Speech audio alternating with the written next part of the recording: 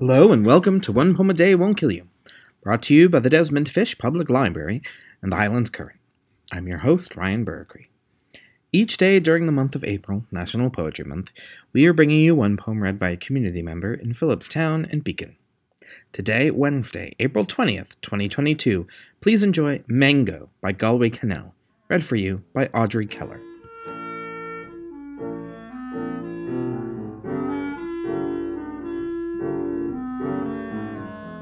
It opens in 3, yellow gold as dawn, on the mud walls of Hafez's garden, on a seagull mewing for the light.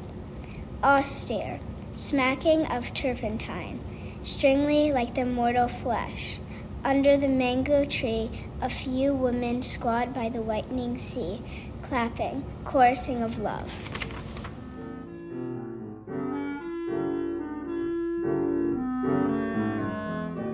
If you would like to submit your own reading of a favorite poem, visit desmondfishlibrary.org.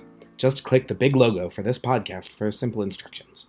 Or visit the library where we can record you in person. And be sure to visit the Highlands Current at highlandscurrent.org.